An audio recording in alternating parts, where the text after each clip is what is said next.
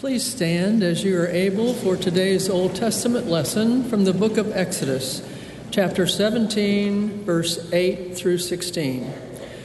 When Amalek came and fought with Israel at Rephidim, Moses said to Joshua, "Choose some men for us and go out and fight Amalek.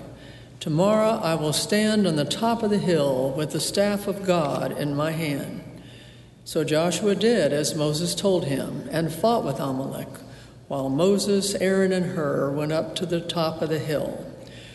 Whenever Moses held up his hand, Israel prevailed, and whenever he lowered his hand, Amalek prevailed. But Moses grew weary, so they took a stone and put it under him, and he sat on it. Aaron and Hur held up his hands, one on one side and the other on the other side, so his hands were steady until the sun was set. And Joshua defeated Amalek and his people with the sword. Then the Lord said to Moses, "Write this as a reminder in a book and recite it in the hearing of Joshua. I will utterly blot out the remembrance of Amalek from under heaven." And Moses built an altar and called it, "The Lord is my banner." He said, "A hand upon the banner of the Lord. The Lord will have war with Amalek from generation to generation." This is the word of God for the people of God. Thanks be to God.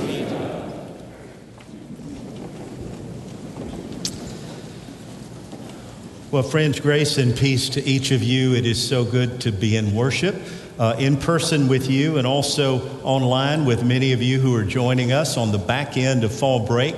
Wherever you are today, it is a great joy to be with you in worship. Casey, thank you so much for leading us, and Sharon for reading.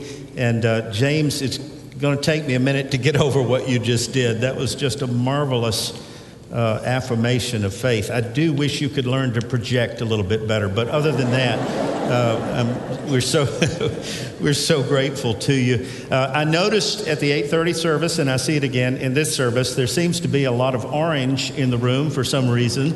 That was, I think God parted the waters in Knoxville last night. That was an amazing. I saw the last minute of the game, and that's the one that counts. My team, Vanderbilt, won the coin toss and had 11 first downs. So that was also a memorable thing as well.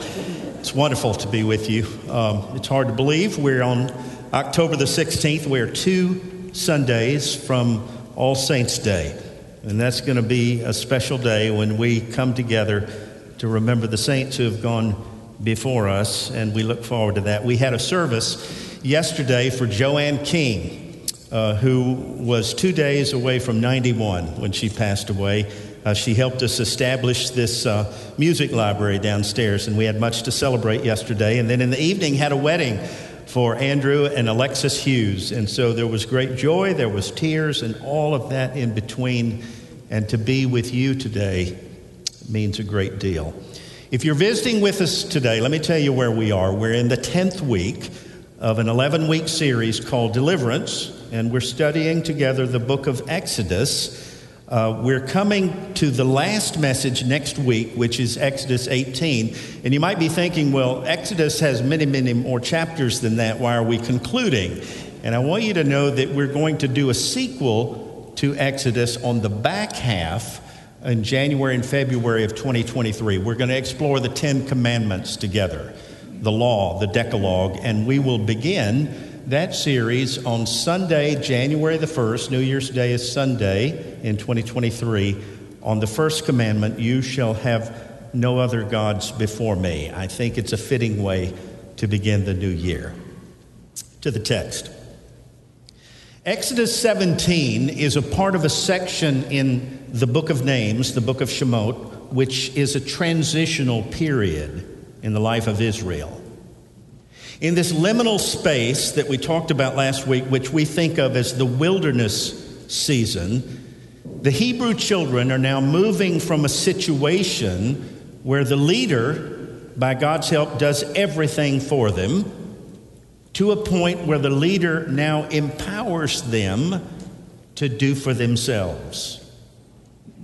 In their escape from Egypt, according to chapter 14 of Exodus, Moses, you remember, says to the people, "Stand firm and see the deliverance of the Lord that he will accomplish today, for the Lord will fight for you, and you need only to keep still."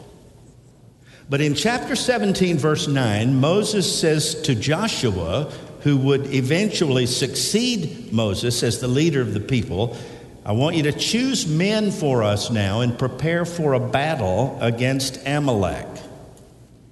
So what's happening here is God is now empowering God's people to engage in the struggle. He's not saying, "Watch and see what I do for you."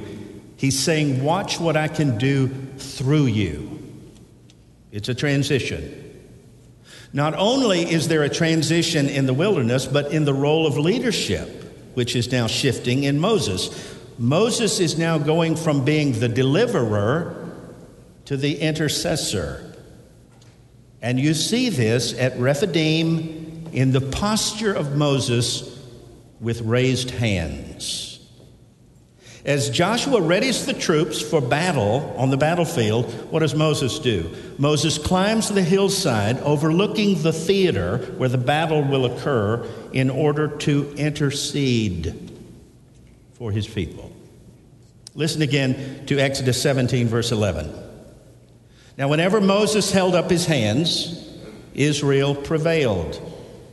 But whenever he lowered his hands, Amalek prevailed. But Moses' hands grew weary.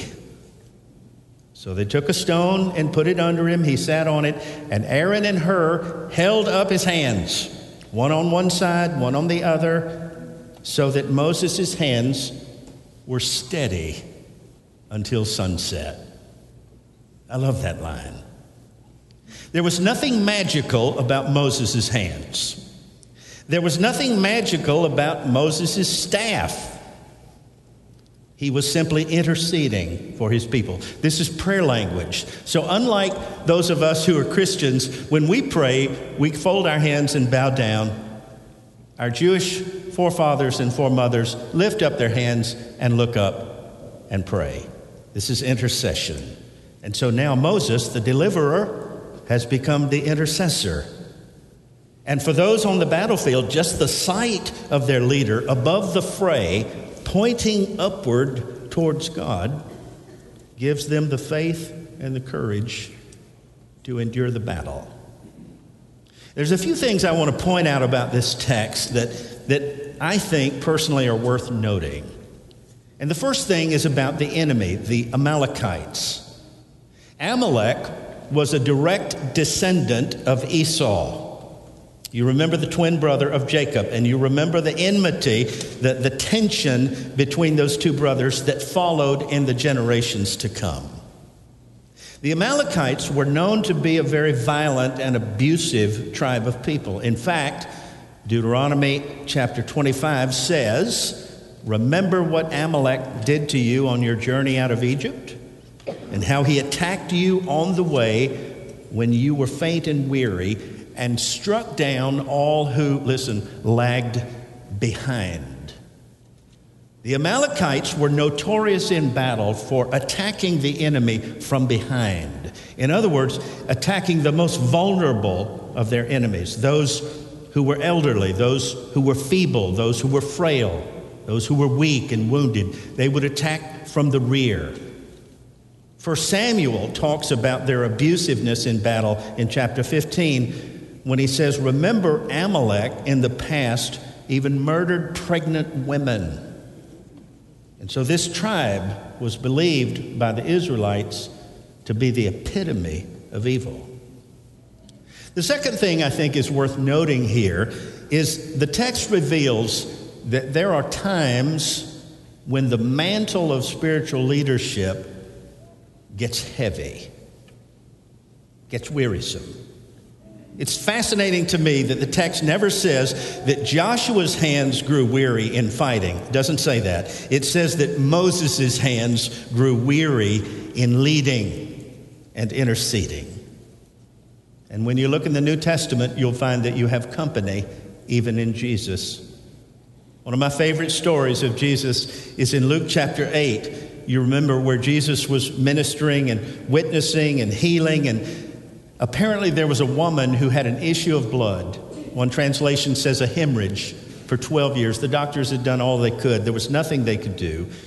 And she thought to herself, knowing that Jesus was passing by, if I can just get close enough to him to touch the hem of his garment, I believe he can heal me. And you remember she did. She cut through, she waded through all the congestion, all the traffic, and she touched the hem of his garment, and she was healed. And when she touched him, Jesus said something very unusual. It says that Jesus felt the power go out. And he asked his disciples, who touched me? And they said, what do you mean, who touched you? Everybody's touching you. The crowd is pressing all about you. But he said, no, somebody touched me. I felt the power go out. In the healing, in the mercy that he showed, he felt depleted in energy. In that touch, he took that woman's suffering upon himself. And that issue that she was struggling, it wasn't just a physical issue. It was a social and a spiritual problem. Her illness, her issue of blood, made her ritually unclean, which meant she was no longer able to participate in temple worship according to the law. And so by touching this woman, Jesus made himself unclean by taking her pain as his own. And that's heavy lifting, friends. That's heavy duty. It was for Moses. It was for Jesus. But fortunately, Moses on that hillside was not by himself. Aaron, his brother, and Hur, his perhaps brother-in-law, who may have married Miriam, were with him. And apparently they saw Moses fading in terms of energy. And they found a rock and placed him on it. And they positioned themselves on either side of Moses and lifted him up. In other words, they interceded for their intercessor so that, listen to the scripture, his hands remained steady until sunset. And that's the third thing worth noting. That the faith business, discipleship, is never a solo hero leader kind of thing. It really does take a village. You can't do this by yourself. You need an Aaron, you need a Hur. In fact, everybody needs somebody to lift them up. I think that's what small groups do. I think that's what Friends in Faith for confirmands do. I think that's what prayer partners do. I think that's what Sunday school classes do. They keep us steady until nightfall. And the only thing better than receiving that kind of support is giving it to somebody else. On Sunday mornings at 6 a.m., I can count on 3 texts that I receive with the emoji of prayers and a reminder, we're lifting you up today. One is from my mother, who's a member of this church. You want to talk about accountability? Let your mother join the church where you preach. The other is my son, who's 32 years of age and preaching even now in a church in Noonan, Georgia, every Sunday, 6 a.m. And the last is a dear friend who may be watching now, who's a retired minister in North Georgia in a place called Gainesville. I can set my clock at 6 a.m. They're going to let me know they're lifting me up. It occurred to me the other day that if I spent as much time praying for our leaders as I do critiquing them, they would be better off, and so would I. That kind of support keeps me looking up, even when we're in the battle. And I think that's the point of the church. That's the reason for the community of faith, so that we can lift others up and help them to look up when they're down, by words, by deeds, but also by countenance, by our demeanor, by our body language. I love this text in Exodus 34:29. You remember when Moses came down from Mount Sinai after having received the commandments, he didn't realize that his face was radiant because he had been in the presence of God. And when he came down to his people, they were absolutely awestruck by his face, by his countenance, because they knew that he had been with God, by his body language. It's a similar thing in the New Testament in Acts chapter 4. You remember where Peter and John, disciples of Jesus, healed the blind man at the temple gate called Beautiful, and they were preaching Jesus in the temple, which they had been commanded not to do. And the temple authorities bring Jesus in for questioning. And Acts 4:13 says, when they saw the boldness of Peter and John and realized that they were uneducated or ordinary men, they were amazed, and they took note that these men had been with Jesus. It showed.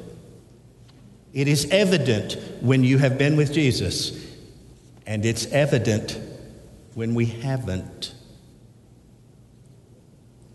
The Bloodmobile is here today. We're grateful for so many of you that will be sharing in this way this afternoon. I remember a few years ago, after worship, after our 3 services, I went to give blood. I have O negative, and so they like to see me coming in the Red Cross.